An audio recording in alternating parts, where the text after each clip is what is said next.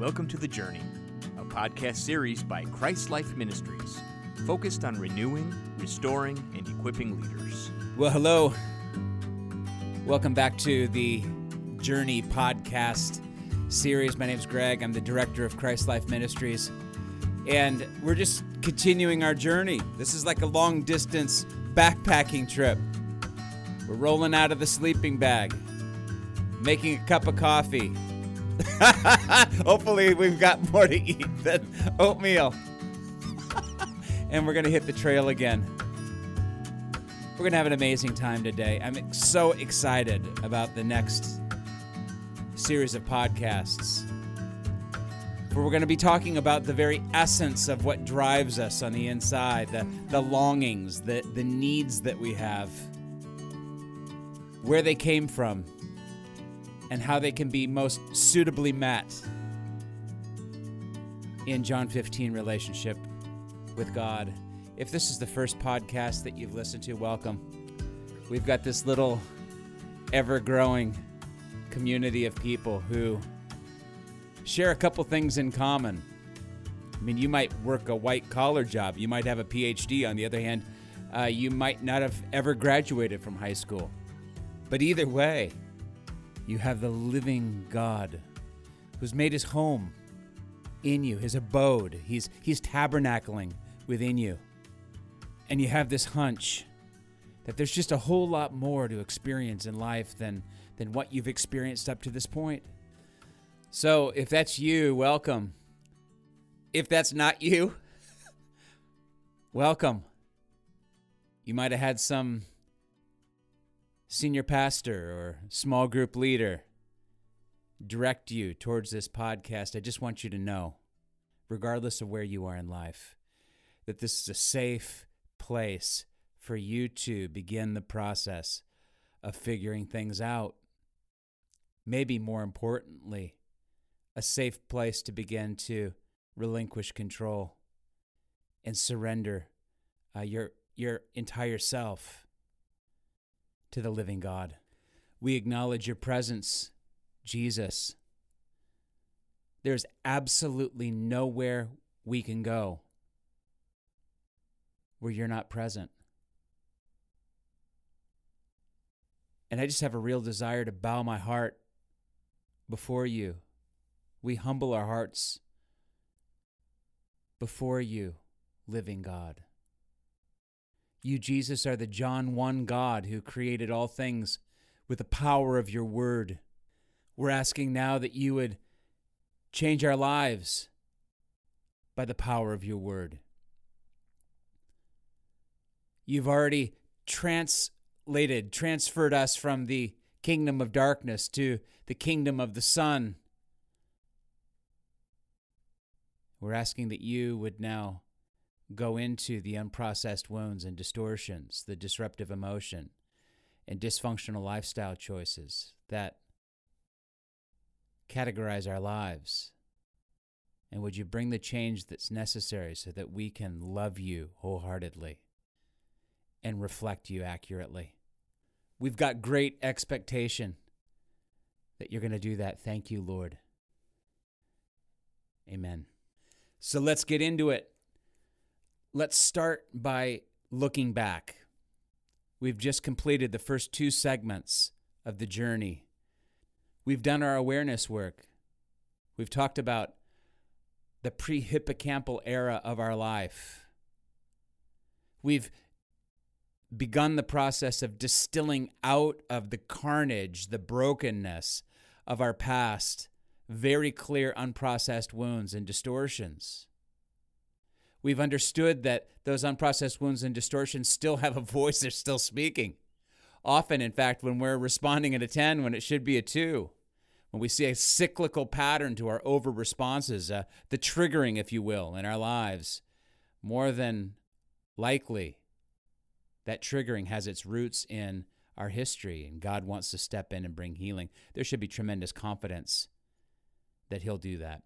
Number 2, we talked about the nature of chaos. It was the true Jesus work. What does it look like to come out of chaos into the presence of the true Jesus? I'm not going to outline that for you because I Just realized last week as I was going through the podcast, I've outlined that a lot. You can go back and listen to it.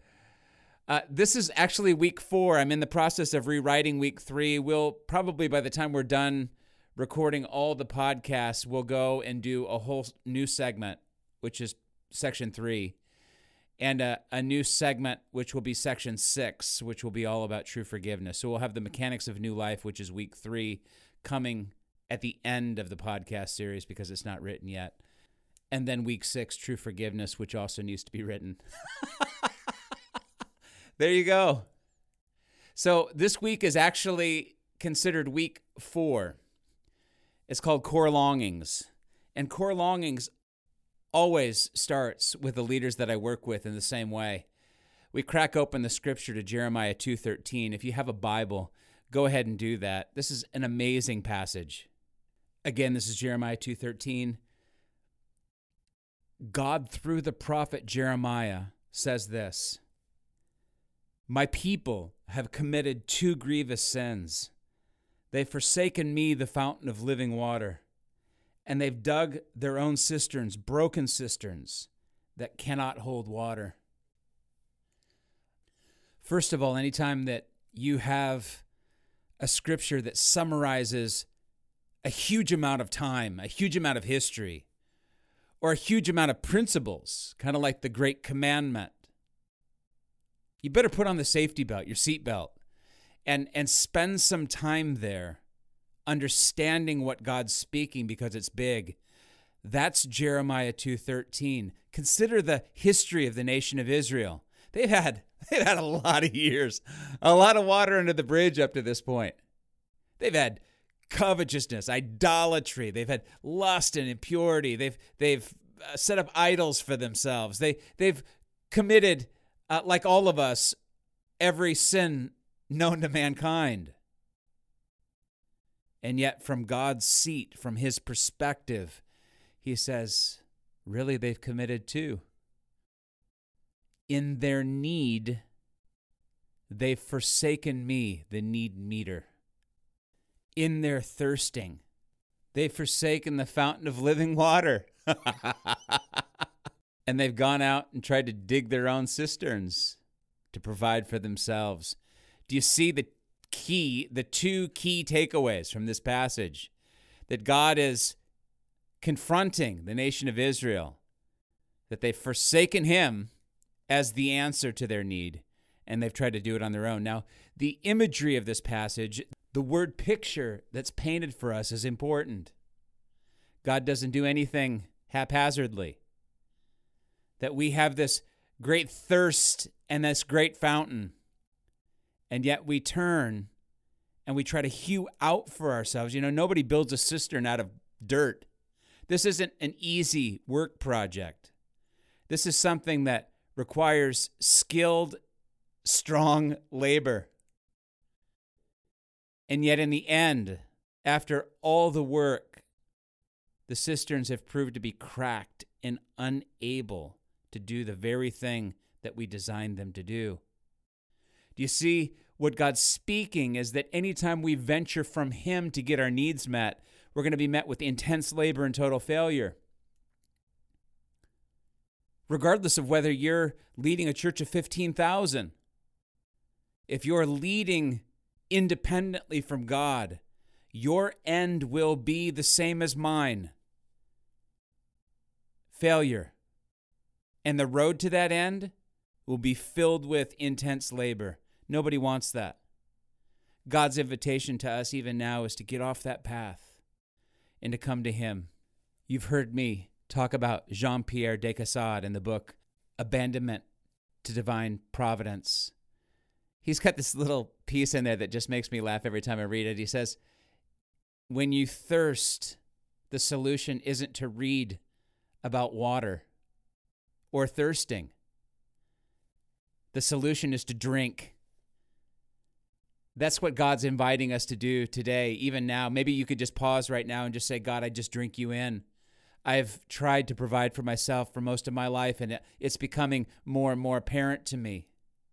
Would you forgive me, and would you draw me to you?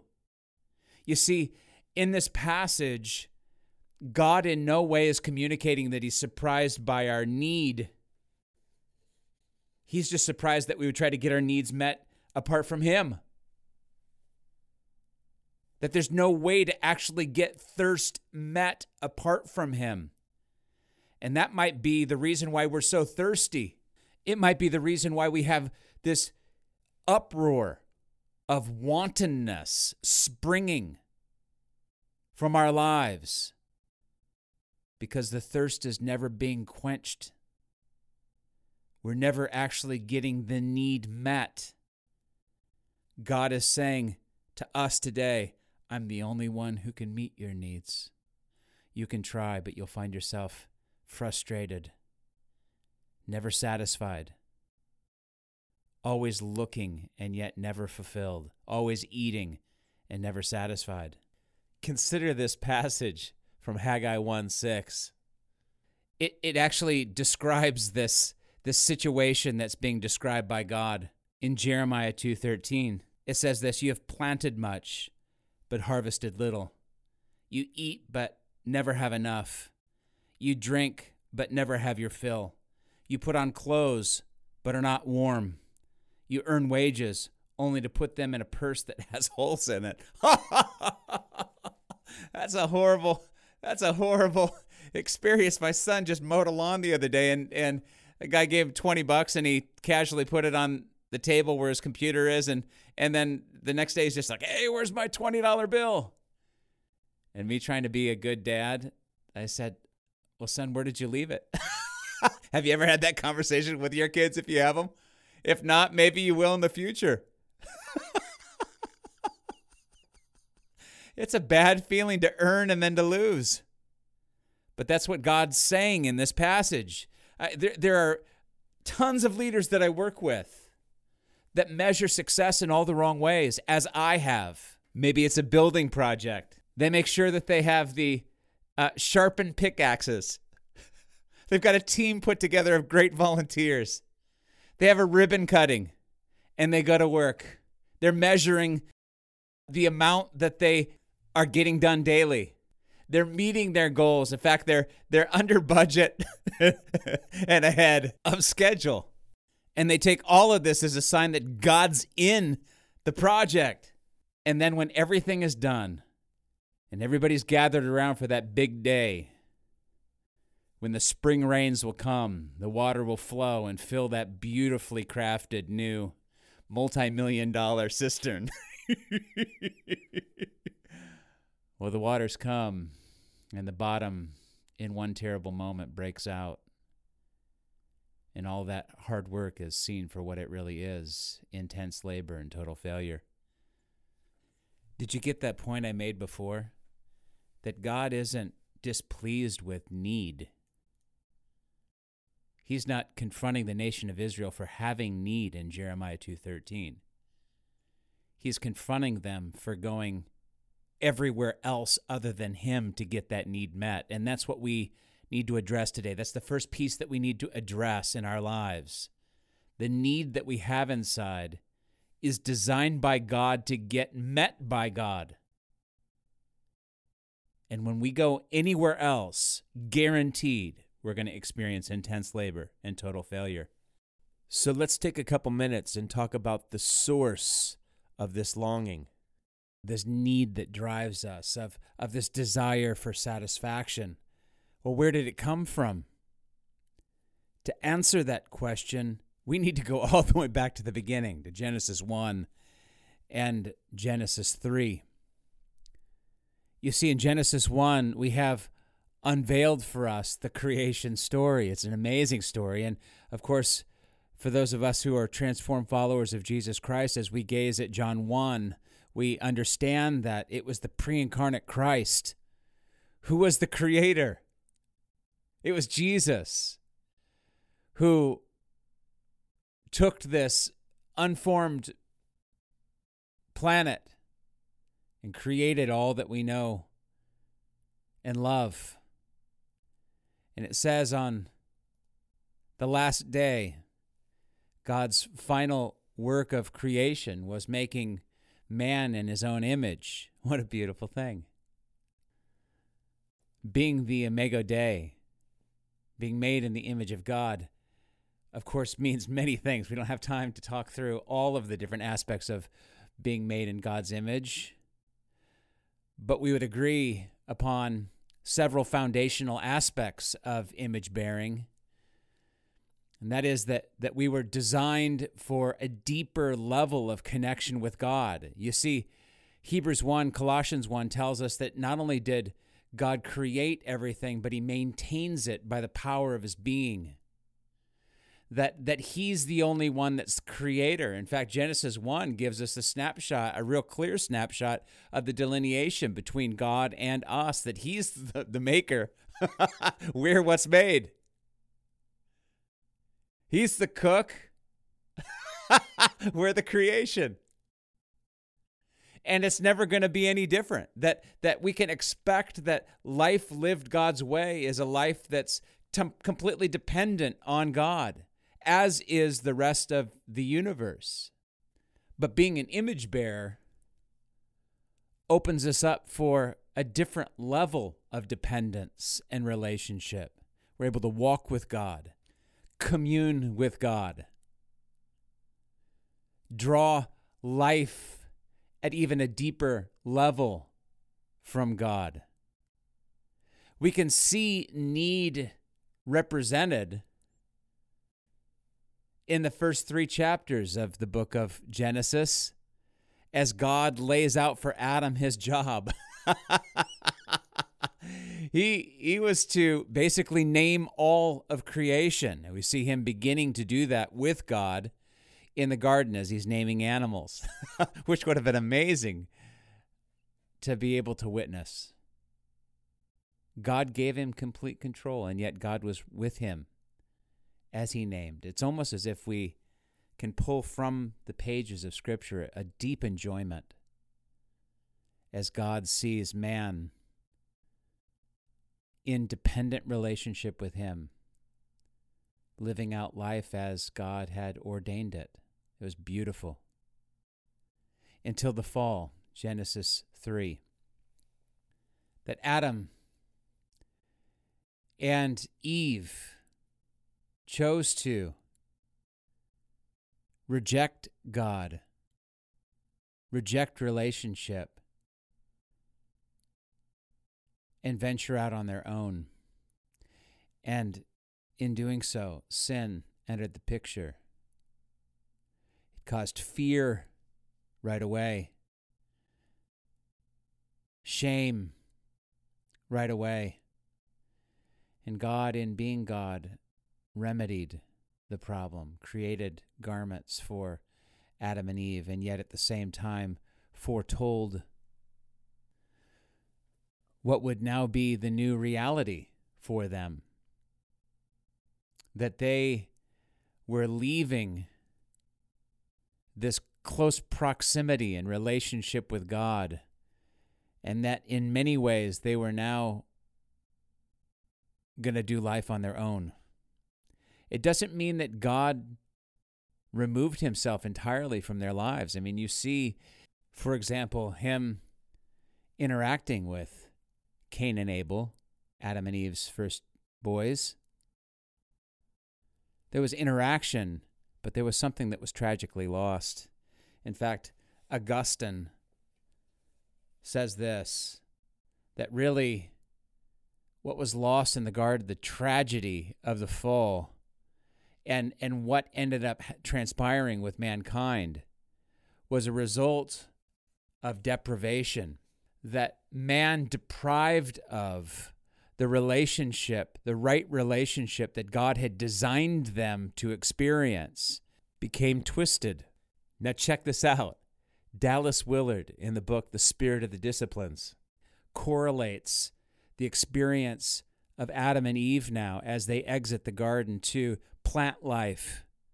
He says that plants are designed to draw in the nutrients that are found in the environment around them, whether it be air, light, or from the soil. And if there's corruption in that soil, a lack of light or a lack of space to grow, that plant becomes twisted over time. Well, that's exactly what we have witnessed with mankind. In fact, from Adam's day to Noah, which wasn't all that far apart. I think they were only separated by 700 years or so. The Bible teaches us that wickedness had spread throughout all of the earth to the point where God grieved that he had even created man. And he decided to wipe out. I mean, it just gives you a snapshot of the level of wickedness that was on the planet at the time, that God decided to remove all life, all human life, all of the image bearers, apart from Noah and his immediate family. You see, Adam and Eve were formed into relationship with God. They were cast upon God from their first breath.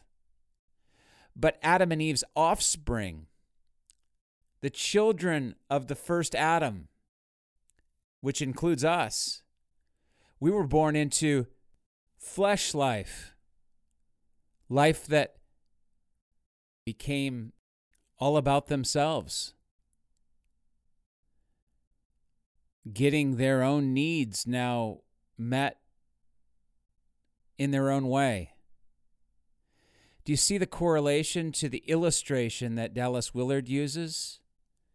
That as Adam and Eve slowly moved away from God as their primary source for all of life, as their offspring were born into independence, they more often than not drew from themselves.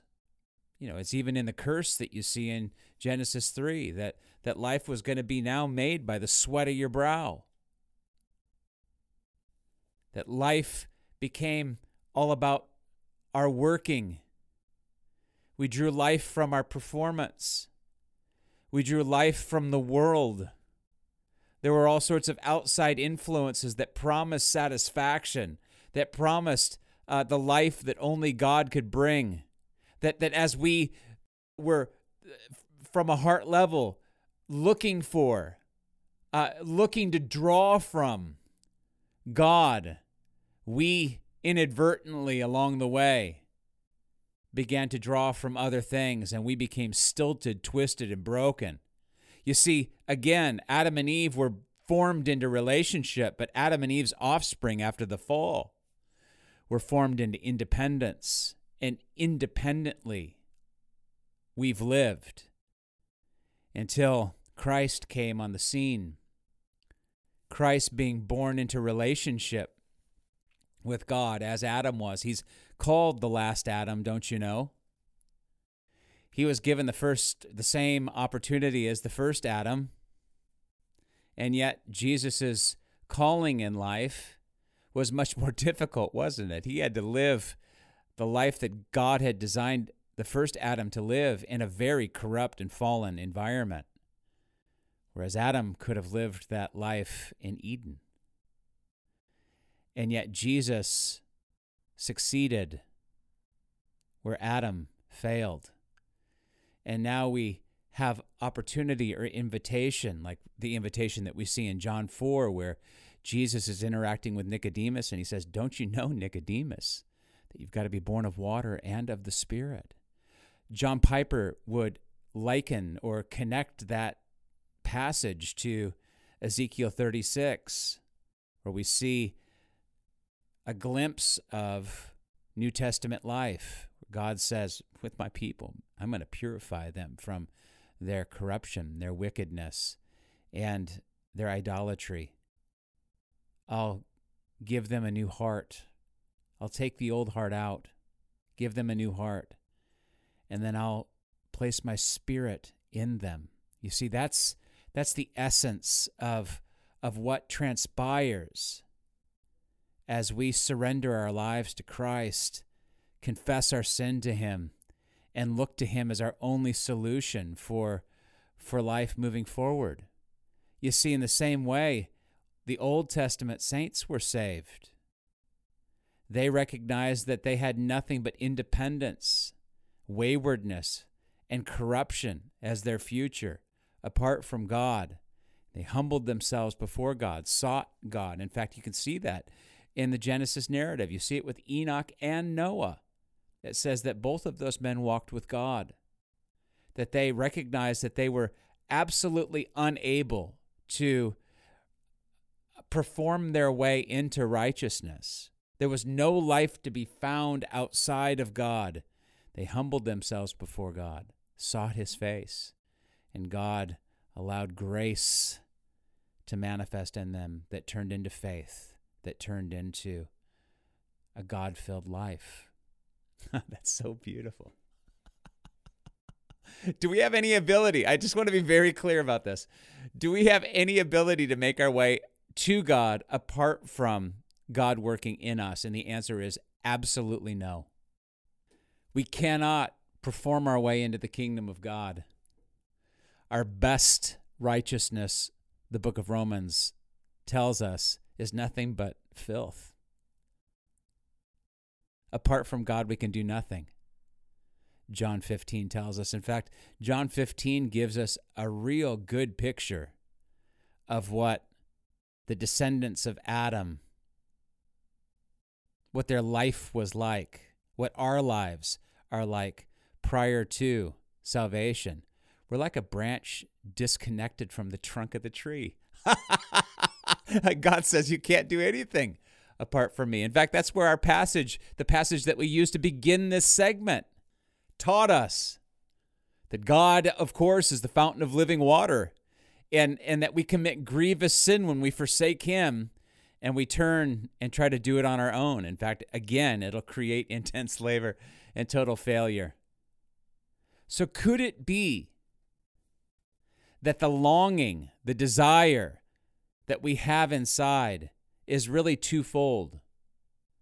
That at the foundation, the longing and desire that we have is nothing more than what God wove into the first man, and that is need that could be met in relationship with God. That the need was created by God to be fulfilled by God, to glorify God. And there's no escaping it. We're designed to draw in life. We're the creation, remember? He's the creator. We're designed to suck in nutrients and thrive. And I guess that sets the deck for the sin that we find in each of our lives. That sin, very simply, comes from our attempts to satisfy our longings apart from God. It flows from the unaided life. I stumbled on this quote from Augustine in the book Confessions that describes exactly what we're talking about. He says this: "For my will was perverse, and lust had grown from it. And when I gave in to lust, habit was born. And when I did not resist the habit, it became necessity." That's just unbelievable. Do you get it? And this is, I really want to be clear with this point. There are many Christian leaders that I work with that think that the evil that resides in them is some alien force. In fact, they're moving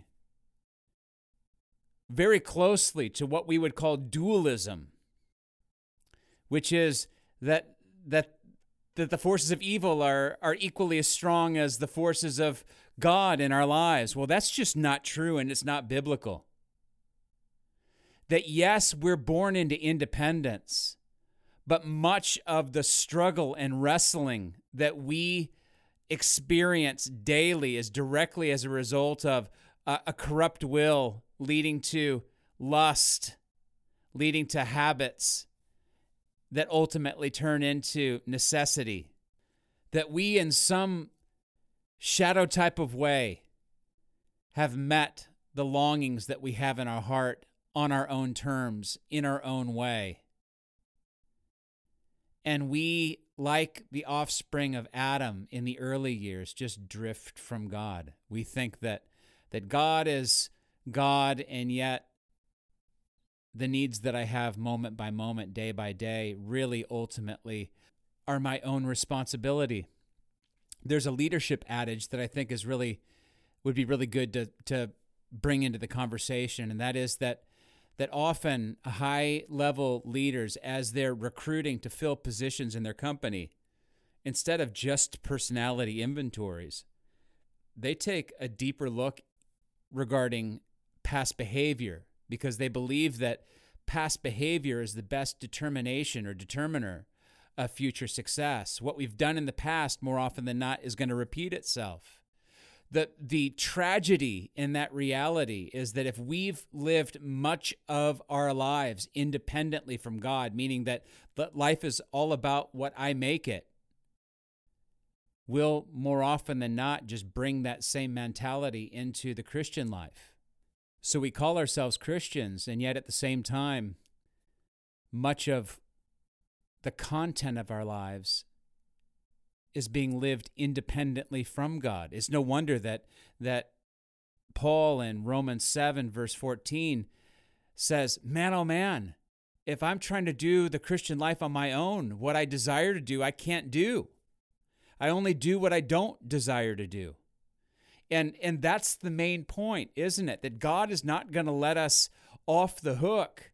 That the desires and longing, the deep desire for satisfaction, can only be met in close proximity, relationship, communion, covenantal relationship, like a Jeremiah 7:23 relationship where God says, I will be their God and they will be my people. It's supposed to be that simple. And when I allow the longings that radiate inside of me to propel me towards sinful actions or solutions apart from God, I'm going to be a train wreck in life. So let's bring this all the way back around. The core or foundational longings that we have in life are created, gifted,